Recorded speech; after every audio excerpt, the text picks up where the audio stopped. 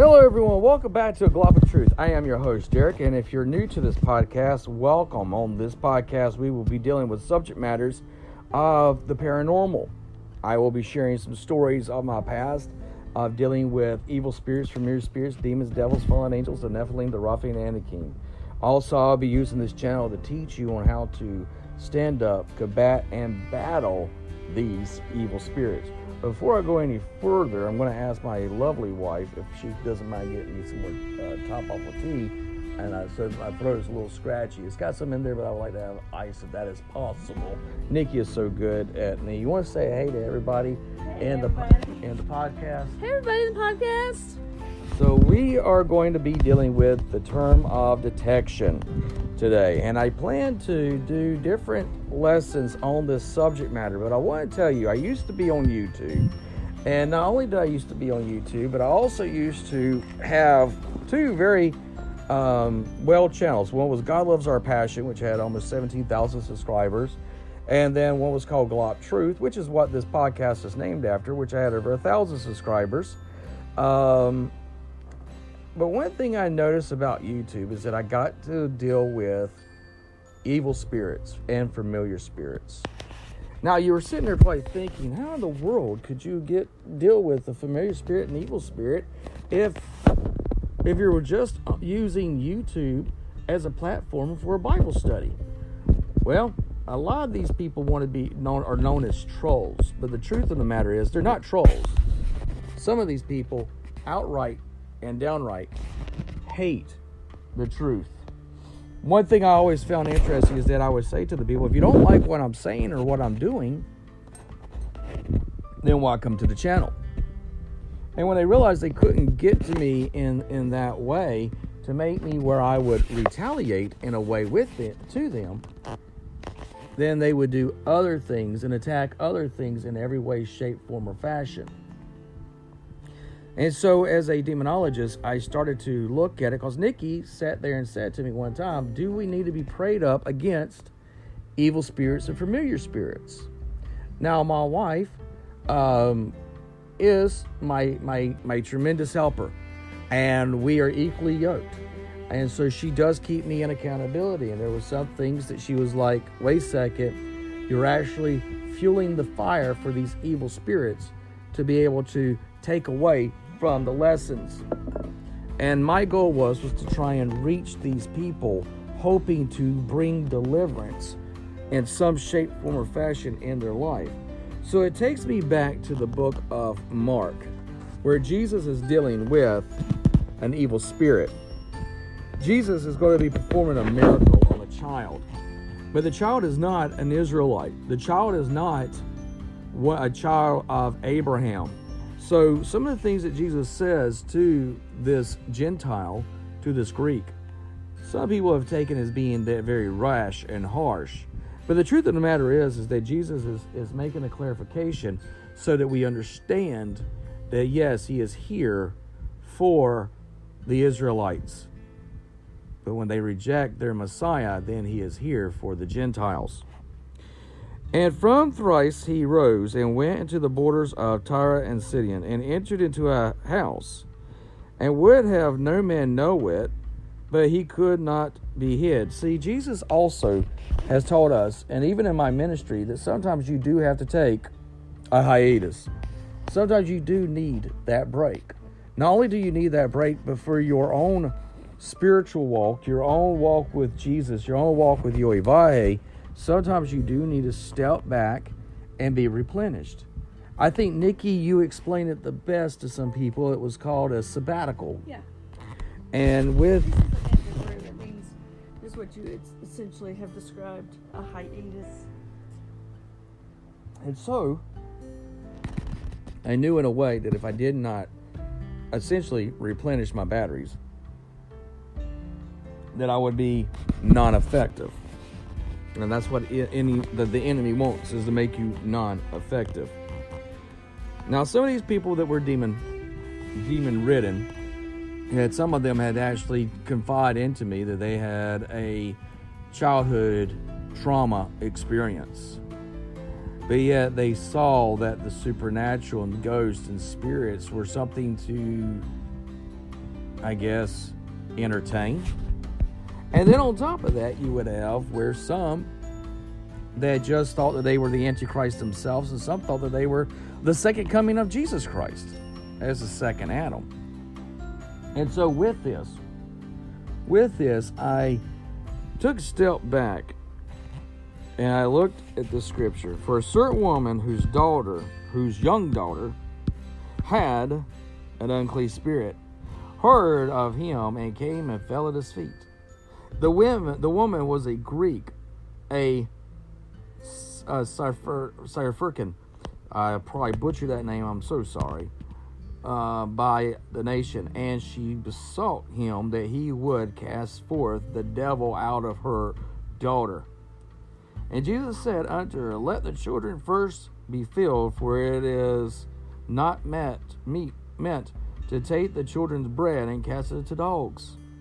And she answers in a way that Jesus just literally, you can see in the scriptures, is kind of taken back by the sheer understanding that she knows that her daughter is demon possessed.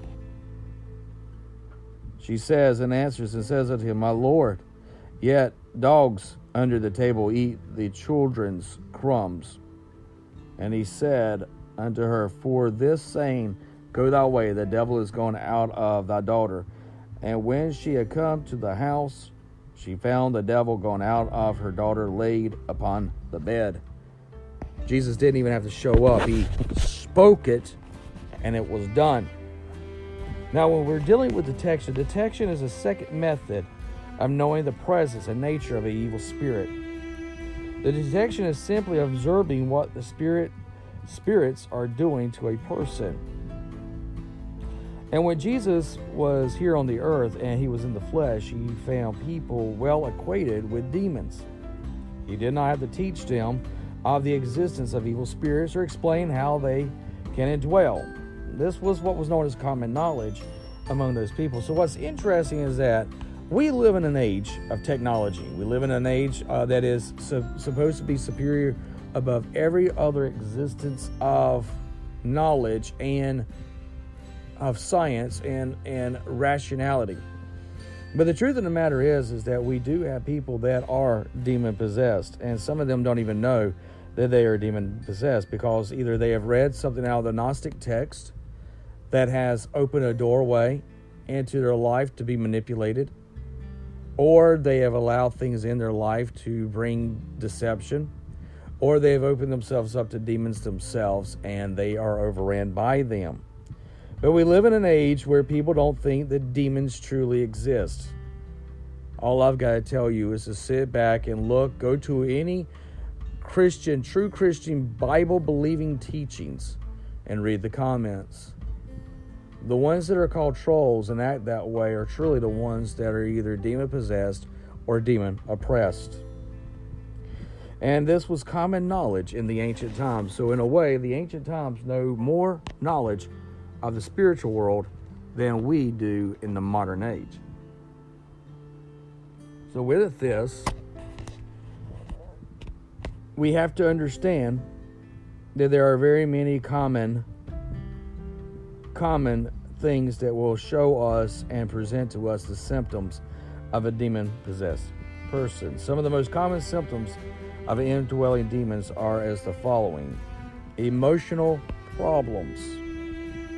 People that just have so much emotional baggage and problems from their childhood to all the way up to their adult age typically are being influenced or even taken over by an evil spirit. Some of the most common deterrents are resentment, hatred, anger, fear, rejection, feeling unwanted and unloved, self-pity, jealous, depression, worry, inferiority, and insecurity. Some will have mental problems. You have disturbance of the mind, such as mental torment, procrastination, indecision, compromise, confusion, doubt, rationality, loss of even memory. Then you have speech problems, outbursts of uncontrolled use of the tongue. These include lying, cursing, blasphemy, mockery, railing, and gossiping. And I tell you right now, when I was on YouTube, I got to see a lot of these at play. A lot of these guys did this, and and some of these people actually believed that they were Christians in the sense, or they were followers of knowledge, or they were followers of Jesus Christ, but not recognizing that they were infested with demons, because they were all about mockery. They're all about railing and gossiping and lying and blaspheming and criticism. Some of these people have even been sexually abused, which brings demons in if you do not know and do not have those cast out of your life. If you've been sexually abused in your childhood, or you have sex problems as sex addiction and so on, unclean thoughts and acts regarding sex. These include fantasies, sex expressions, masturbation, lust, perversions, homosexuality, fornication, adultery, incest, provocation, and being a harlot. All these sexual problems come from people that have either been sexually abused in the past. They might not want to admit it, but if they've not had that cleansed out of their heart, mind, and soul, those demons still dwell within them. Then you have ones that have addictions. I have family members that have this and are from nicotine to alcohol to drugs, medicines, caffeine, and even food. These addictions are common and sometimes are looked at as just more of a medical issue than a spiritual issue. But the truth of the matter is that demons can hide in all crevices of our life. Physical infirmities. Many diseases of physical afflictions are due to spiritual, and this was also shown to us in the book of Luke, chapter 13, chapter 11. And when a demon is intentionally to be cast out, there is often a need to pray for a healing of whatever damage has resulted. Thus, there is a close relationship between deliverance and healing in people's life. Now, this is the one that I dealt the most on YouTube. I dealt with this more than I could have ever imagined. And what that was religious error. Someone that I talked to, that him and I believed the way the earth was shaped, yet immediately, instead of when he didn't come to me, he went behind my back to text and say he wasn't going to come back to the channel because he didn't agree with what I said about the Gnostic teachings. And this gentleman has a love for truth and a love for Jesus. But the problem became is that he wasn't angry at me. The demon that was influencing him to rely on the Gnostic text outweighed his rationality and his understanding of what the truth of the freeing of the Gospels. When people get so wrapped up in the religious beliefs, whenever the demon realizes that individual can be delivered, immediately they will do everything they can to end that relationship. And they'll find any excuse and every excuse to do this.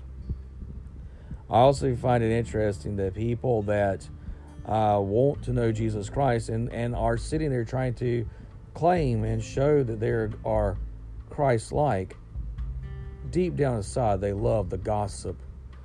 They love being relied upon and being told about all these things, like they are the secret keeper of the gossip. One thing that's in involvement to a degree in religious error can open the door for demons. I've seen this time and time again. I was blessed to be allowed to see the Dead Sea Scrolls. I was blessed to be able to look and look at and see the translations of the Dead Sea Scrolls. And for some reason, this gave a lot of these to these people that gave me some type of credence in their mind.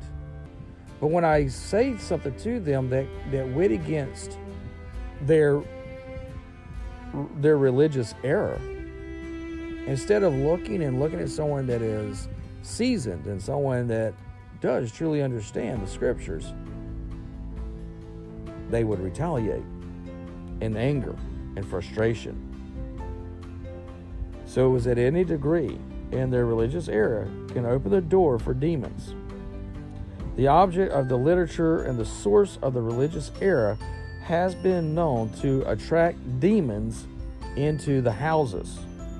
False religions such as Eastern religions, pagan religions, philosophies, mind science. Note this includes such popular interest in yoga, also in yoga exercise, karate, which cannot be divorced from the heathen worship that is within it. You have also Christian cults, which I've dealt with, which deal with Mormonism, Judaism, Christian Science, Rosicrucians,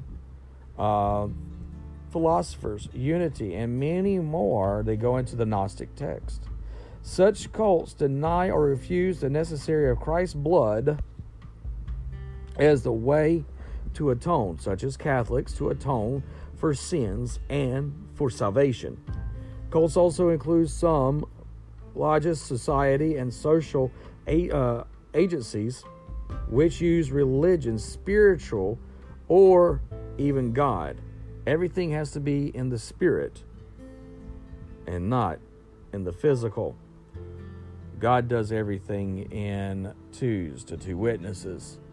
You cannot have the scriptures to be just spiritual. They also have to be taken literal.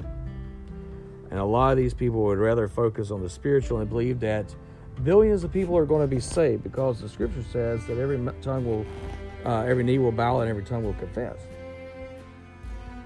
But the truth of the matter is that they will know the authority even if they've rejected it their entire life. One thing God does not do is take away our free will.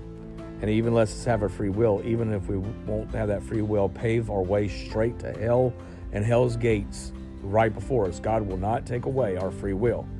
It's interesting when you see the scriptures that it is Lucifer, the one that Satan is sitting there and says that brings them clarity or break away from the rules of God. But the truth of the matter is that Satan is so much about taking away your free will. And as this comes into as the foundation, but omit the blood atonement of Jesus Christ, all such cults may be classified as bloodless religions. This is, and those have a form of godliness, but deny the power thereof. 2 Timothy chapter 3, verse 5.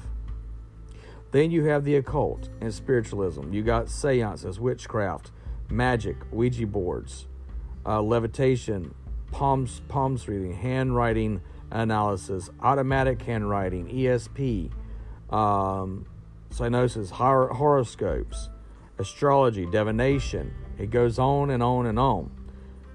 Any method of seeking supernatural knowledge, wisdom, guidance, and power apart from God is forbidden. Deuteronomy chapter 18 verses 9 through 15. And I feel like what I need to do is that I used to do on YouTube when I would share that and say, okay, go to your scriptures and look that up and read it for yourself. But I've come to understand that people are lazy and they don't want to read it for themselves. They'd rather somebody, write it out for them, spell it out for them, coddle them. Well, one thing you're going to learn on this channel is that, I'll read the scriptures to you, but I will not coddle you in any way, shape, form, or fashion. And it goes out of chapter 18, starting at verse 9. And when thou art unto the land which the Lord Jehovah thy God giveth thee, thou shalt not learn or do the abominations of those nations. And there shall not be found among you any one that maketh his son or daughter to pass through the fire, or that uses divination, or observers of times, or an enchanters, or a witch, or a charmer, or a consulter with familiar spirits, or a wizard, or a necromancer. I even had somebody in my YouTube channel used to call himself the necromancer. For all that do these things are an abomination unto the Lord Jehovah. And because of these abominations to the Lord Jehovah, thy God, doeth drive them out from before thee. And thou shalt be perfect with the Lord Jehovah thy God. For these nations which shall possess, hearken unto observers of times, and unto divinations. And as for thee, the Lord Jehovah thy God has not suffered thee to do so. Isn't it amazing? And the Lord Jehovah thy God will rise up unto thee a prophet from the midst of thee, and thy hearken like unto me, and unto ye shall hearken. That is referring to Jesus Christ, the prophet, to whom we are to obey. And then we get into the false doctrines. 1 Timothy 4, chapter 1, warns us of this.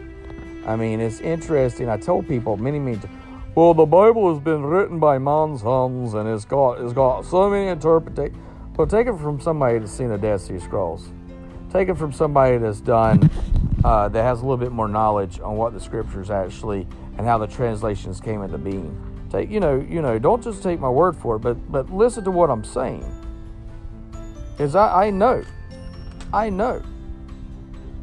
that the King James Bible is the best English translation of the Bible you could possibly get your hands on. And in 1 Timothy chapter 4, verse 1, gives us this warning.